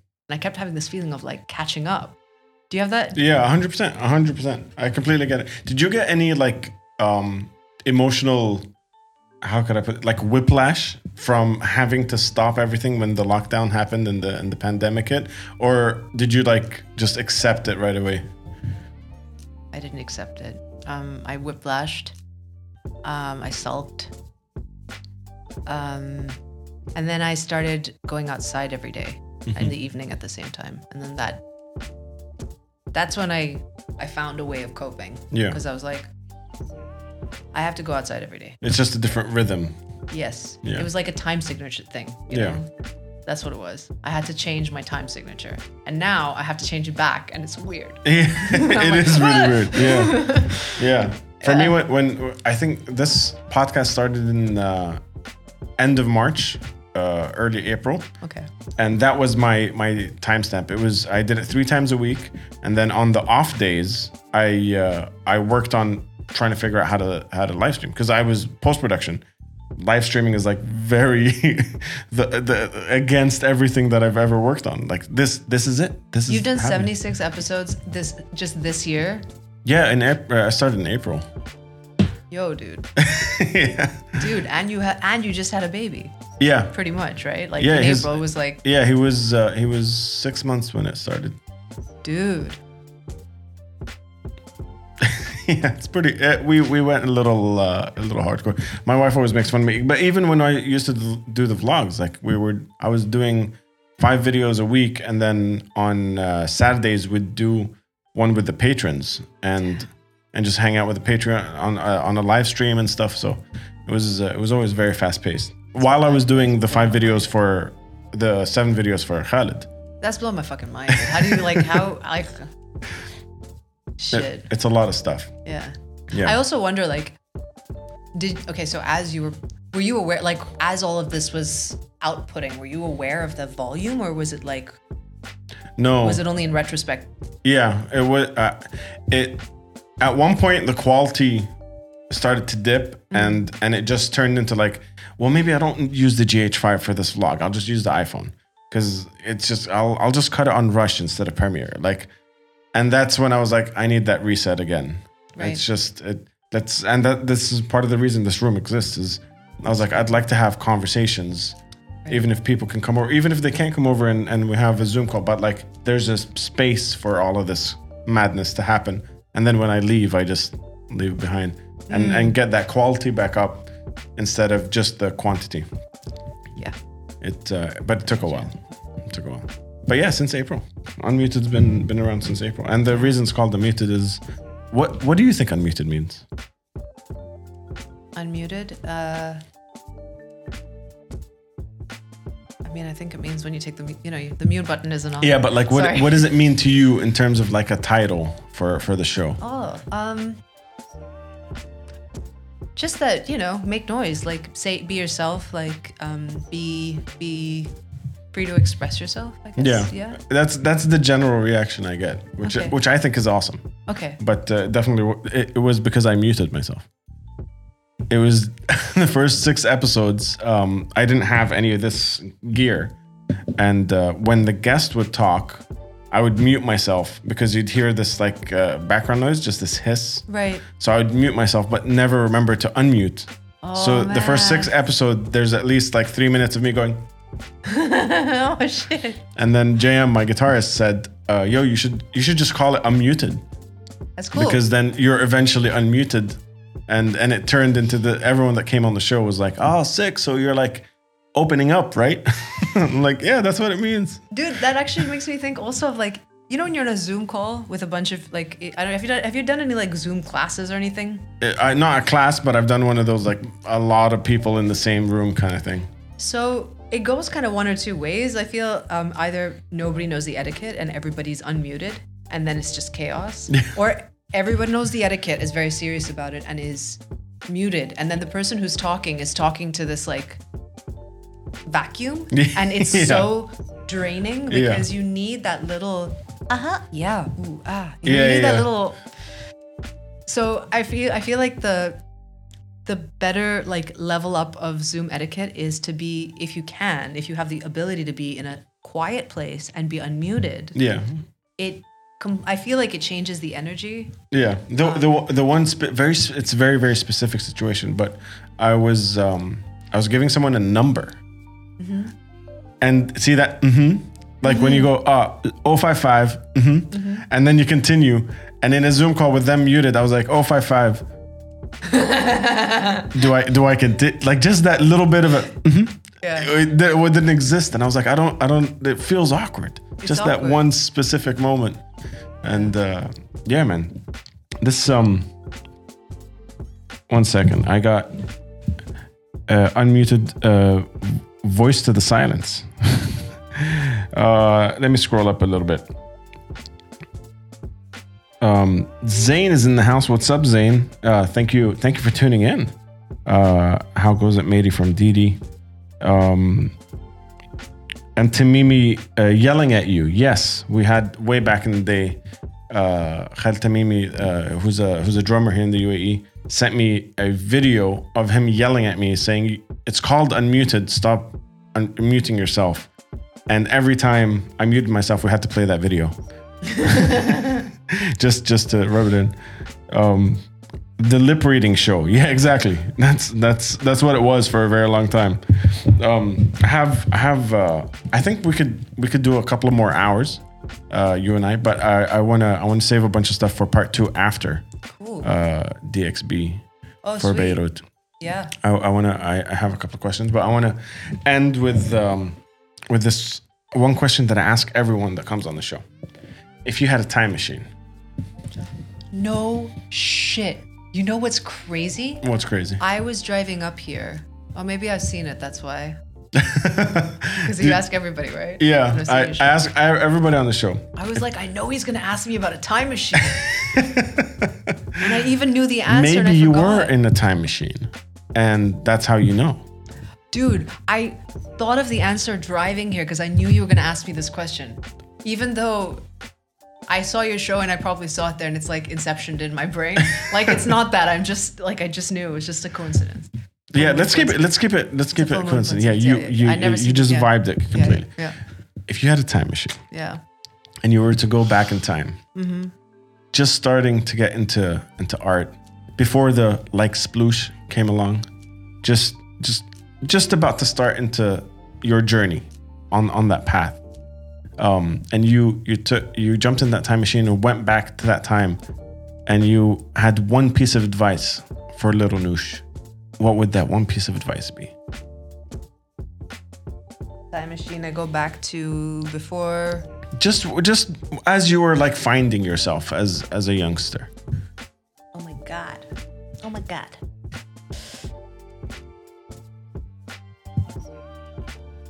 I gotta take them. I gotta think about this for a second. We can do this.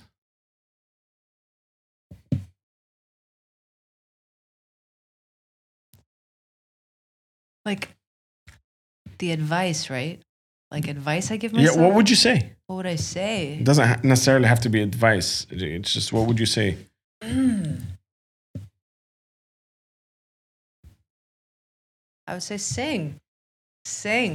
Choose singing. Choose music.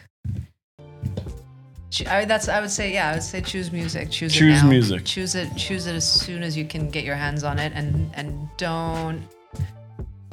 don't worry about all the reasons why you shouldn't choose it. Just choose it. Sing. Yeah. Choose music. Choose music. That's awesome. Do you feel like looking back that was there any hesitation at all when it came to singing? There was. Oh yeah. And looking back, you just go for it from the beginning. Yeah. I mean, it's like an ongoing thing. Yeah. You know, it's an ongoing. I was just about to say, because that sounds like what happened in 2016 and 2018, right? It's always there. You know, it's always a cycle. You're always like, you know, I can't. And then I don't know. Yeah. If I when I say it out loud, I get really embarrassed about it. I'm like, surely not. But. And then when I'm doing it, I'm like, of course, there's no other option, you know? So it's those two things. Yeah. Like, I think it's what you were saying earlier about like the titles. Yeah. You know? Yeah. 100%. But you're doing it now, and you're like, but I'm not a filmmaker, so the camera's over there. Yes. This room is for making films. Yeah. I make videos online. It's just one of exactly like I said. That's the way it is. But sing and just go for it. Good words to end on. Thank you so much for coming today, man. It was a pleasure. Thanks for having me on my house. We're definitely due for a part 2. Cool. I wanna get you on here for a part 2. Hopefully after the show happens and all that stuff. Cool. And I kind of want to dive deeper into the other stuff that you do as well, right. With Nikimuki and a bunch of the other projects that you had, and that we didn't have time to jump on today because We've been here for 2 hours, and I still have so much to But ask. we're also talking like we're kind of just met, sort of. I mean, we've met, but Yeah. like we've not like talked. So it's also a lot of Yeah, but I think know, this is the cool thing about this getting to know each podcast other. is a lot of the people, especially the people that listen to the audio Yeah. on Spotify and stuff, they get to know you and me at the same time. Like a lot of people like the conversational aspect of the podcast, which is why we need a part two, because we got to know each other. Now we can dig deeper.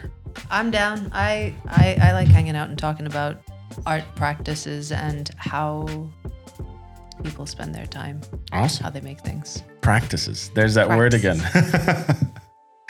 All right. Well, thank you guys so much for tuning in. If you were tuning in live, and if you're listening to this on audio, make sure you check in the description on Spotify, app podcasts. All those things have a little description section under the audio.